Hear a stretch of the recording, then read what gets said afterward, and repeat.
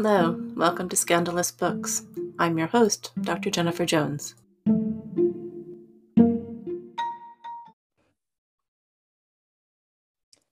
Thank you for joining me to talk about John Cleland's Fanny Hill.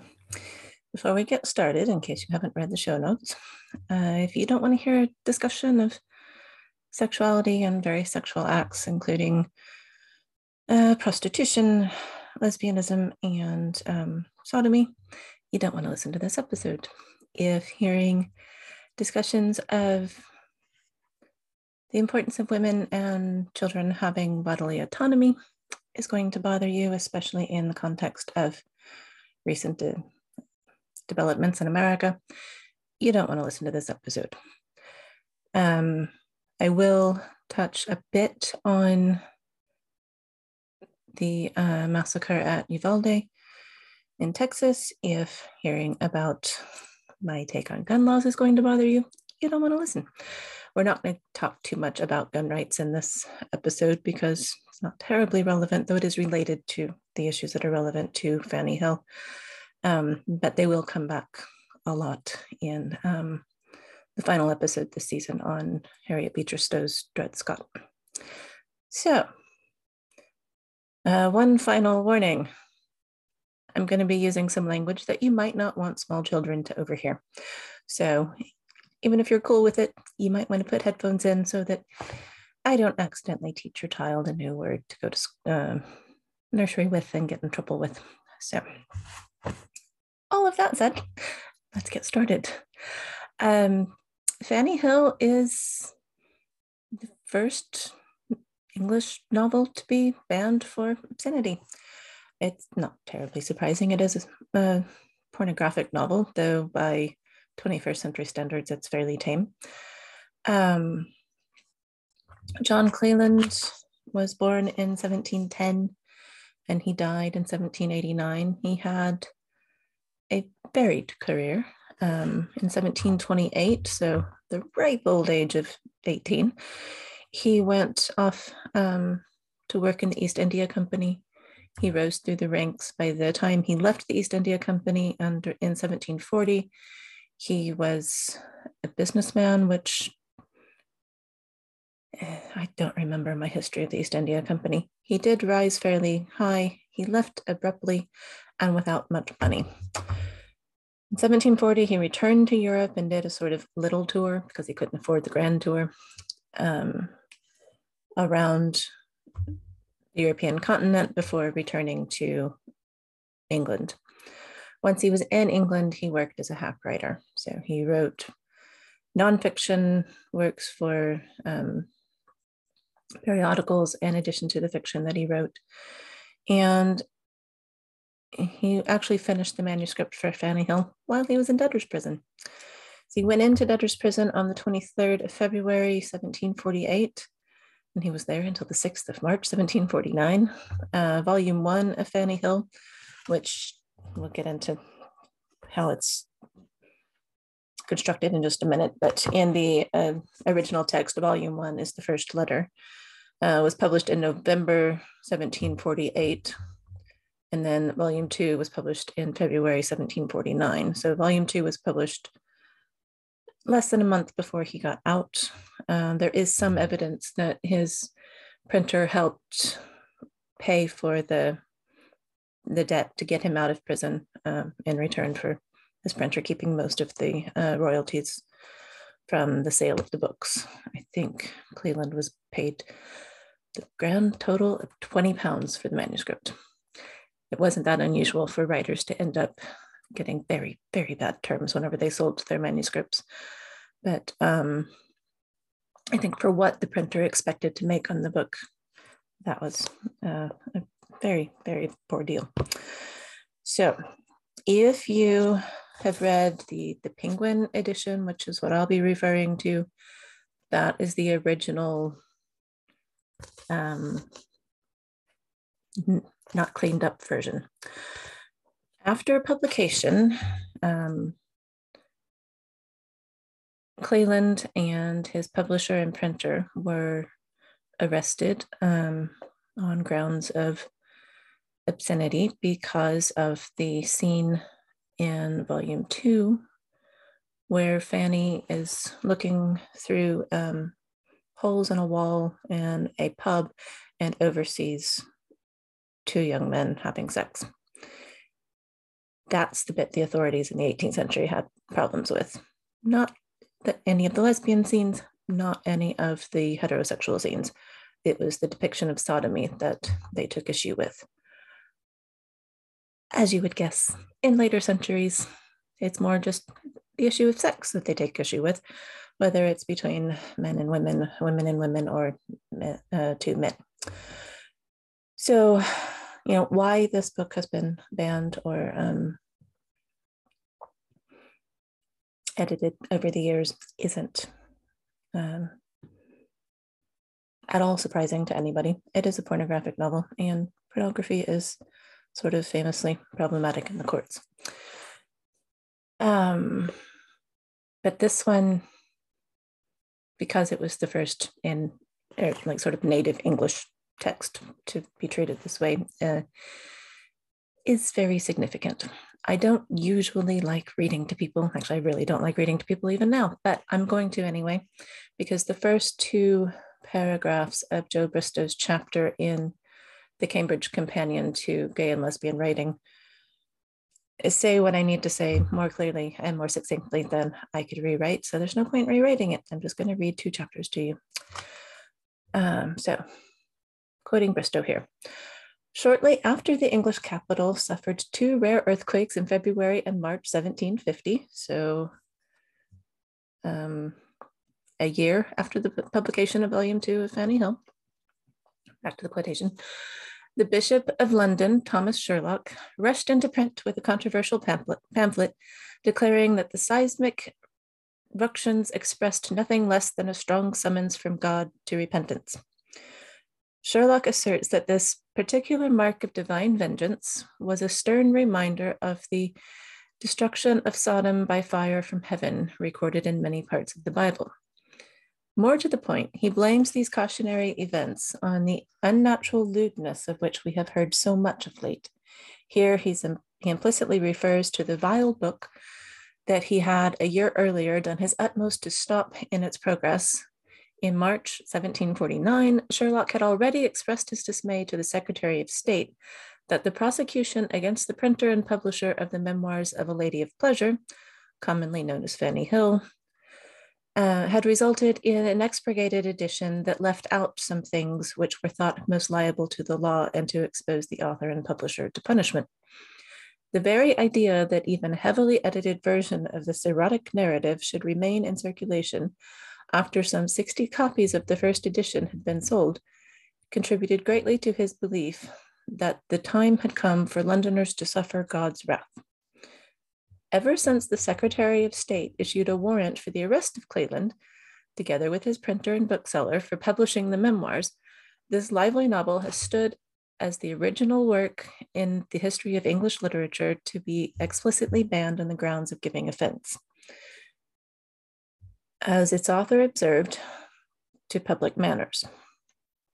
Since there was no legislation that specifically prohibited obscene publications at the time, it might appear that the seizing of Cleland's book simply amounted, in Walter Kendrick's words, to a small fuss. But given that the Memoirs subsequently became a centerpiece in legal disputes over literary obscenity, the controversy surrounding its initial publication makes one point clear. By the middle of the 18th century, the state, abetted by churchmen such as Sherlock, had begun to exercise censorship in a recognizably modern way, insofar as it adopted the role of moral guardianship on behalf of the nation. Events relating to the suppression of Cleland's memoirs show that the state, in meting out punishments against obscene works, held in greatest contempt depictions of male homosexuality. End of the quotation. So, yeah, it's an understatement to say that the publication of Fanny Hill got the church hot and bothered, if we're saying that God is sending earthquakes to London to punish them, like Sodom and Gomorrah. The focus on the scene of sodomy, which only takes up about 2 pages in the whole book, is not at all unexpected. Sodomy has been punishable by law, or had been punishable, thankfully, Britain has moved on, had been punishable by law since I think 1533 was the Buggery Act. So that is all completely realistic. Fanny's response isn't at all unexpected, even though many of us today find it distasteful that she would have a problem with that. That the churchman Sherlock is still upset with the expurgated version of the text, though, shows that we're starting to move into the church having issues with depictions of sexuality. Because in the expurgated text, they cleaned it up. I really wish I'd had time to read one of the cleaned up versions because I'm not sure what would be left.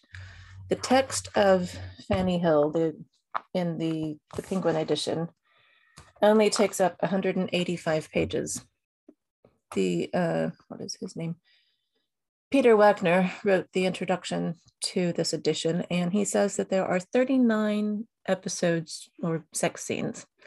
That works out to 1 every 4.74 pages. If you're going to take those out, you don't have a whole lot left. But they definitely did take out all references to sodomy. That whole scene is just removed. And then cleaned up Fanny's exploits as a prostitute. Really not sure how one does that. There is some evidence that Cleland was aware that the book could cause offense, and depending on how you read his tone, you either read Fanny's moments of moralizing. The most notable one is at the end, whenever she's settling down with her true love after he comes back from the East. And she's saying, that she's looking back on her adventures, and that now she can appreciate a life of virtue. Some people read that as Cleland sort of putting it in there to appease the officials in hopes that it won't get pulled up for obscenity if he's using her obscene life to teach a lesson or to promote virtue. And others read it as Cleland being just as bigoted as the rest of 18th century society. I don't suppose this is an argument anybody's ever actually going to solve, so I'm not going to try to here.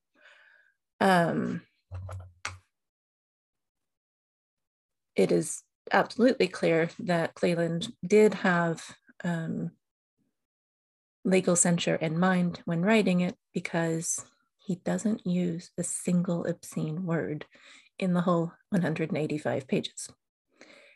Now, if you were reading it and not surprised by that, then it may be that you haven't read other erotic literature from the time.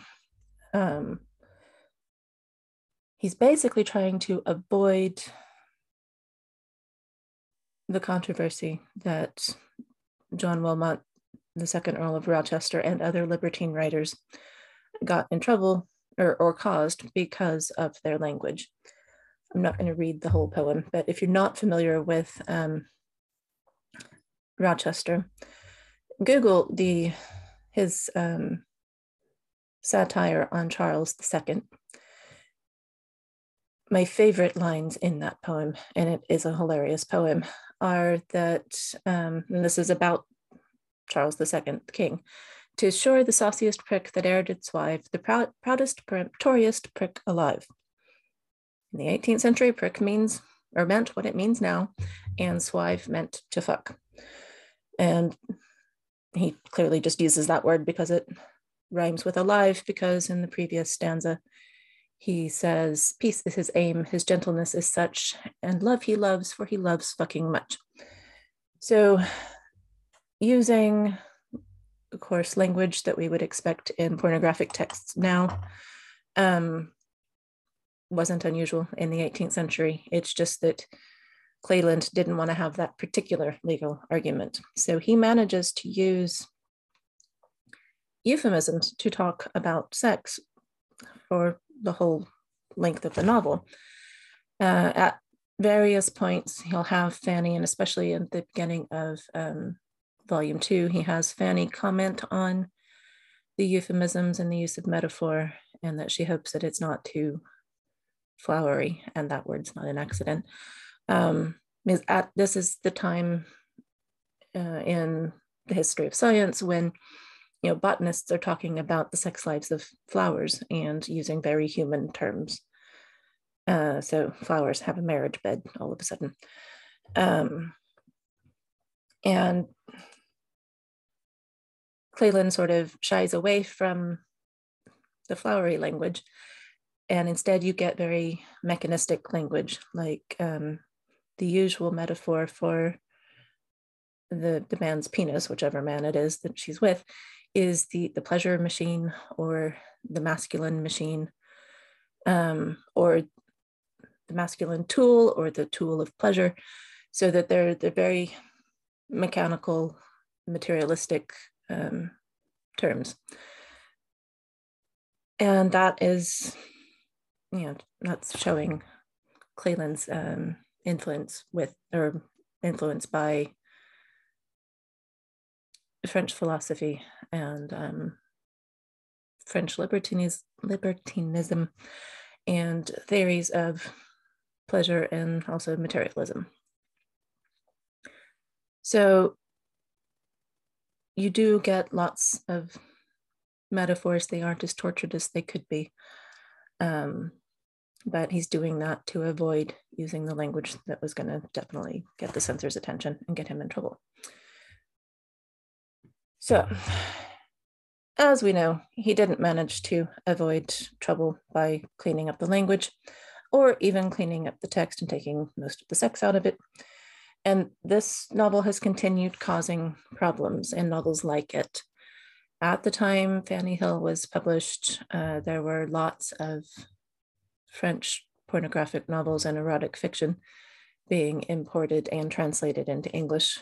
And Cleland is very much writing in the same vein as the French novels. And those of you who know your literary history, you know that French novels is shorthand through really up until the beginning of the 20th century for erotic or naughty texts. So that's not surprising that there is actually an historic basis for that stereotype. The worries over language and erotica and pornography continued more than 100 years after Fanny Hill was published in 1857. Lord Campbell brought the Obscene Publications Bill through Parliament.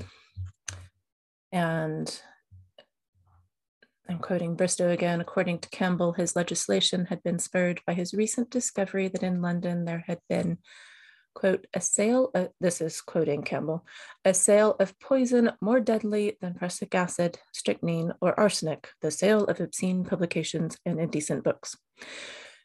So now we've moved on from Sherlock, the clergyman, blaming obscene books for, or saying that obscene books are God's judgment on London, and God expressed his displeasure in the form of earthquakes. And now obscene books are more deadly than deadly poisons. So now obscenities have become actual weapons.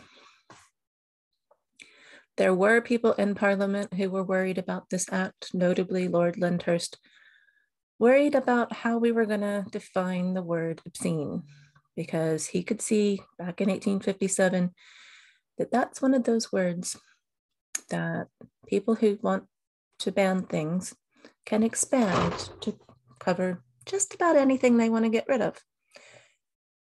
He was right to be worried. He didn't manage to put any limits on it. So we've ended up having this conversation about pornography over and over and over again.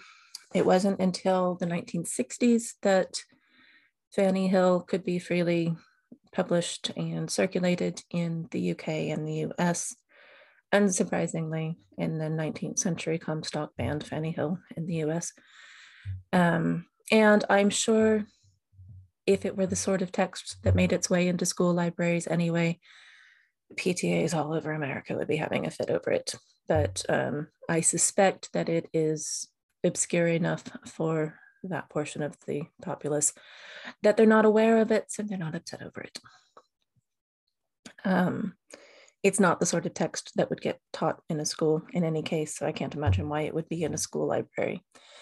I can, however, see somebody eventually having a fit over it being in a public library, or indeed sold by a bookstore. I can't remember his name, but there was a news story a couple of weeks ago. A politician, I think from Virginia, has started litigation against Barnes and Noble for selling LGBTQ texts. Fanny Hill would fall under that. So we're not through having this argument, and it's not unreasonable to think we're going to hear about Fanny Hill again in the nearest future. So we've already established the book talks about sex an awful lot, more than once every 5 pages. The novel itself, the full version, not necessarily the expurgated versions, which I think those were split up into 11 different letters. And I hate to think how they were cut up and rewritten. But the original novel is made up of 2 very long letters. I can't imagine getting a 90-page letter from anybody. The first letter is about Fanny's early life through the end of her being a kept mistress. And then the second letter is about her entrance into life as a prostitute in a brothel. Early in her life, Fanny is left orphaned, and the woman who's caring for her really just wants her sort of out of her hair. So like many a young woman at the time, she makes her way to London to make her fortune. And she ends up sort of thrown in at the deep end by a local woman who had gone back to the village she was born in and talked about how grand life in London was. And Fanny was too naive to see that this woman's clothes were too bright, a bit cheaply made. Probably she was a prostitute. She was. She gets Fanny to pay for her to take them both to London, and then just abandons her. Gives her an address to go to where she's picked up by a procuress, a madam, and off she goes. So the first madam, Mrs. Brown, arranges to sell Fanny's maidenhead, not unusual at the time, and sets one of her more experienced whores to helping Fanny discover her sexuality. The women share a bed, not at all unusual at the time. What is probably less usual was that the woman's purpose in sharing the bed with Fanny was to awaken her sexuality. And she does that. Fanny describes it in a fair amount of detail. Then she's introduced to the man who has bought her maidenhead. He attacks her. She resists and manages to escape that meeting with her maidenhead intact. She manages to resist all of his advances and get him to go away. He's planning to come back and try again because he's paid for it. He's going to have it. In the meantime, she meets Charles. Love at first sight. He takes her away from the brothel, and they have a joyous few days or weeks. The chronology, I can't remember. I don't think it was terribly clear. She falls pregnant. He gets sent off to the east by his father because his father is jealous that his grandmother's giving him money and not the father. And Fanny's left to her own devices again. She miscarries. basically she's sold into prostitution again. The woman who owns the house she's living in at this point arranges for her to go live with the gentleman as his mistress. She lives as a kept mistress for a long time, well, relatively long time. And then she catches him with the parlor maid, gets annoyed that he's cheating on her, and seduces one of his male servants. That seduction scene is very, well, really the whole text is phallic centric. That seduction scene is very much so because the servant has the largest instrument Fanny has ever seen, and she struggles to take it in. The gentleman who's been keeping her finds out, kicks her out, and sends the servant back to the country. Basically fires him and sends him back home. And that takes us to the end of volume 1. In the scene where Fanny does lose her maidenhead to Charles, the man she actually loves and the one she ends up with at the end, the description of the pain of having sex for the first time is very graphic, but Fanny tempers that with she's doing it willingly because she loves Charles and she wants to be with him. So that's far less horrific than what could have happened with the first man to try to buy her maidenhead. And, you know, Charles hasn't bought her. So that helps that relationship immensely. The first letter I find a lot more readable than the second. You get more of Fanny's personality, more of her sort of backstory, emotional state. And there is quite a lot of sex in that first volume, but it is more in context. In that sense, it reads a little bit more like what we would now call feminist porn, if you think of feminist porn as pornography. So works that are focused on sex, but it's a sex in a context and a relationship where the characters are more developed.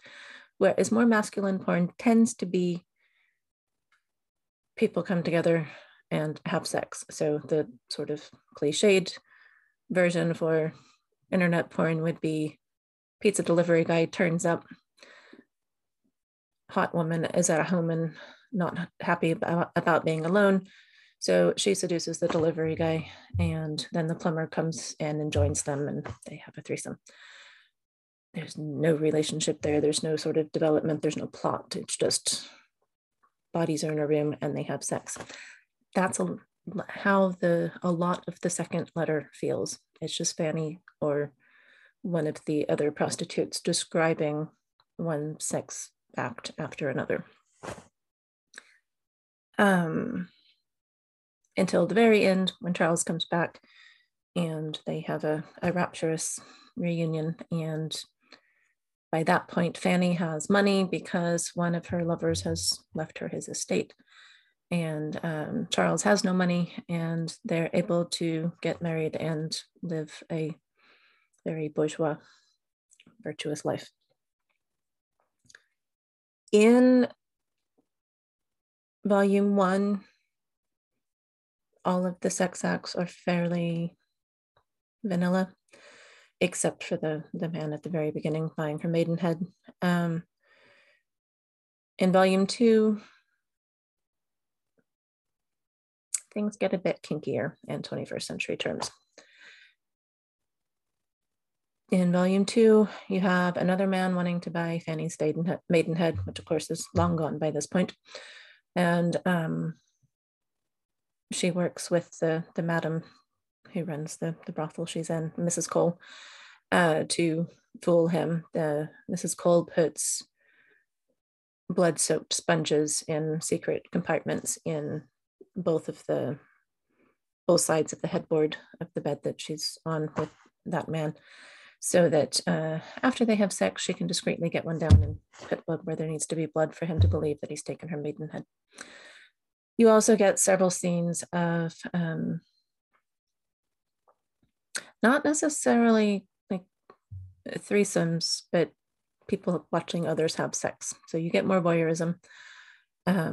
Whenever Fanny is sort of brought into the last brothel that she's part of, her initiation involves her and two other prostitutes with three men spending a pleasurable evening together. They pair off and they take turns having sex in front of each other.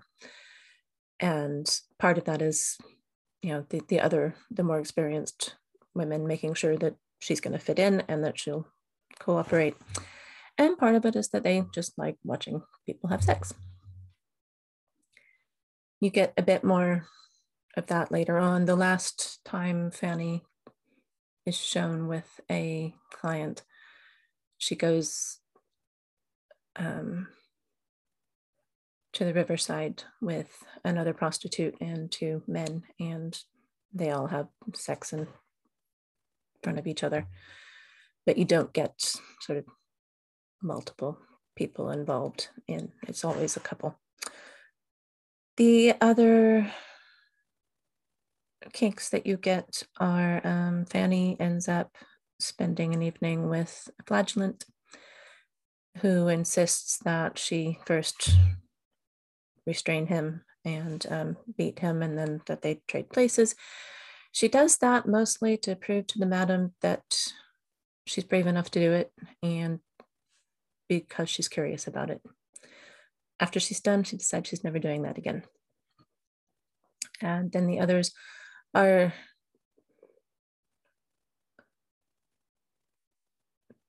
in some ways tamer, in some ways weirder. There's a man who likes to come and brush her hair. That's all he ever wants to do with her, but he pays to brush her hair. And he also brings her a set of new pristine white kid gloves for her to put on so that he can bite the fingers off the gloves. So Cleland is aware of kinks or sexual perversions, in addition to other sexualities beyond being heterosexual. So you can see why the religious groups over the centuries have had issues with this novel. As a pornography to a 21st century audience, it's very tame. It's also fairly masculine. There's more focus on female pleasure than you might expect from an 18th century text. But there's also the assumption that women need a phallus to orgasm. So the first scene with Fanny and the prostitute, when she first gets to London, neither of them is completely satisfied because they still feel empty. And that comes back several times throughout the novel. So that will probably annoy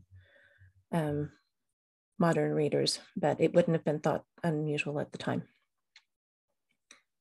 Attitudes towards women's pleasure over time have varied greatly from, as I mentioned in the Chaucer episode, the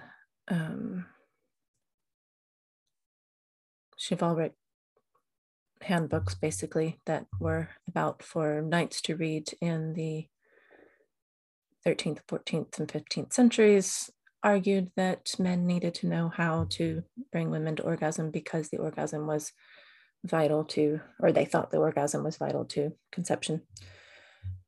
And then by the sort of 18th, 19th century, we're not supposed to talk about women enjoying sex anymore. And that's where we're moving towards with, you know, Sherlock and Lord Campbell arguing that pornography is either angering God or literally poisoning the populace. So I would love to know what you all made of Fanny Hill. If you at points thought that she was starting to sound like Moll Flanders, like after every time she's left alone in the world before she finds the next place she's going to live or brothel she's going to join, we get a catalog of all of her money and possessions and how much she could get for them if she sold them. That is still very much of its time. Women left on their own really only have one thing to sell. Fanny has no problem selling it, but she's bright enough to realize she needs to get a good price for it. Whenever you get references in this text to unwanted consequences, those are both references to unwanted pregnancies, but also to what they would have called the French pox or syphilis. Because obviously prostitutes would have to worry about syphilis. They had no treatment for it at all. And if you got syphilis, you were going to be disfigured and you weren't going to be able to work anymore. And then you were going to die. Fanny Hill doesn't have a lot to say about the problem of prostitutes having unwanted pregnancies. She only mentions one pregnancy, and that is when Charles gets her pregnant early on, and then she miscarries. She does explicitly say she didn't do anything to cause that, because, of course, that would definitely have been illegal and frowned on. But also getting an abortion at that time would have been quite dangerous. It would either have meant going to a wise woman and drinking poison in hopes that it killed the fetus but didn't kill the woman, or whatever they used in place of wire coat hangers. And this brings us to the current situation in America. Throughout the novel Fanny Hill, Fanny does focus a lot on her own pleasure and the pleasure of the men that she's with. But she also has precious little choice. If you follow through the chronology, and it is admittedly sketchy, she's about 15 when all this starts. So she's 15 when the first madam tries to sell her maidenhood. She's 19 at the end, or no, she's almost 19 at the end whenever Charles comes back and they get married. So we are dealing with essentially a child prostitute who doesn't have a lot of choices, and she makes the best of a bad situation. In the terms of what's going on in America, and if you haven't been watching the news or you don't watch American news, there's been a leak from the Supreme Court that suggests they are about to overturn Roe v. Wade, which means women will no longer have a constitutionally protected right to have an abortion. And in some states, mostly southern states, that's going to lead to a lot of unwanted pregnancies, women who will have babies that they will not be able to feed, but also women who will die from being pregnant, because some of the state legislatures aren't recognizing things like ectopic pregnancies being unsurvivable, and just the simple fact that once the fetus has died, the body doesn't always expel the dead tissue, and sometimes doctors need to go in and remove that, but that's deemed to be an abortion, so some lawmakers don't want to allow that. Looking at the long history of women and sex and the law, and it starts well before Fanny Hill, the direction America is going cannot be good for women or children. That's why I needed an extra 2 weeks, because 2 weeks ago when this episode was due, I was more at the fuming, not keeping a civil tongue in my head, about the idiotic American politicians. I'm still fuming, but I'm calm enough to make complete sentences now. The fear that we could get back to a point where women have no control over their bodies is very real.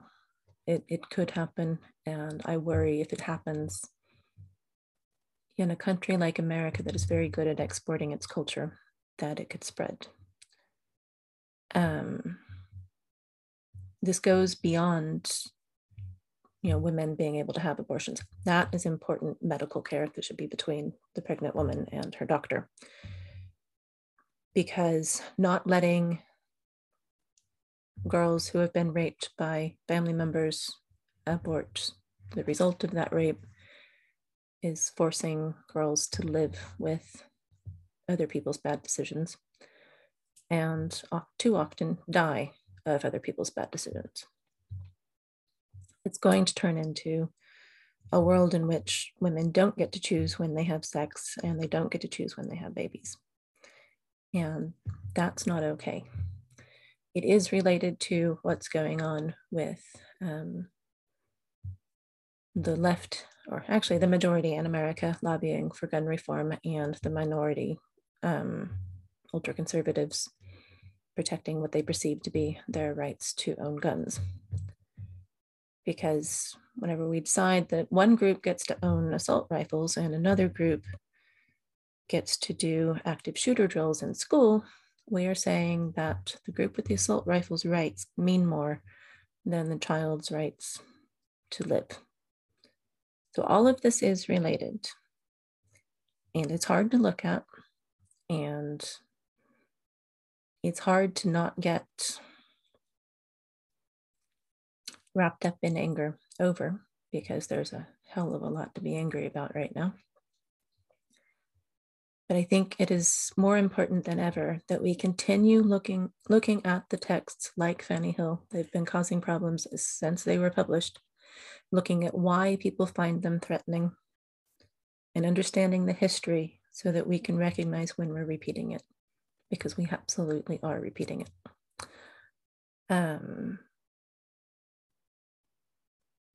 Will that change the minds of the far right in America? No. But not speaking out would change me in ways that I'm not happy with. So I hope that you have found this episode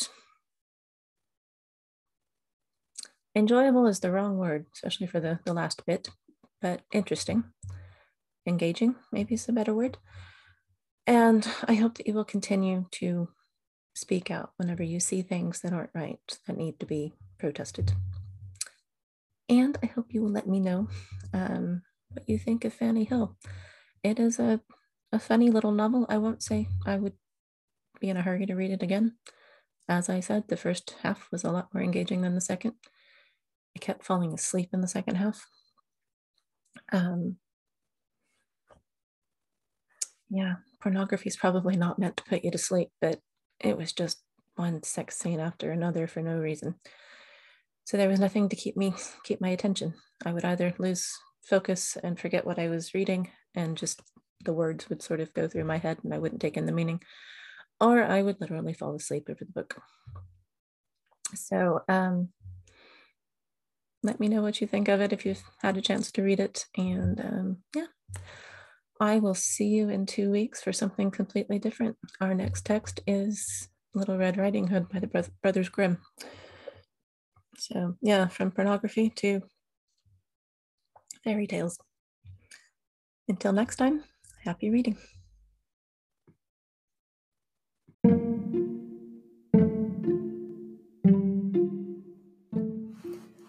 I hope you've enjoyed this episode. As you likely know, I hold regular scandalous chats in the weeks between episodes. If you want to join me to talk about the book I've been talking about, or any of the issues raised in the podcast, these are informal chats. Don't feel that you need to have finished the book before you come to them. This is not school. Nobody's going to be checking up on whether you've done the reading. So I hope you'll join us. See the link in the show notes to book a time. Talk to you soon.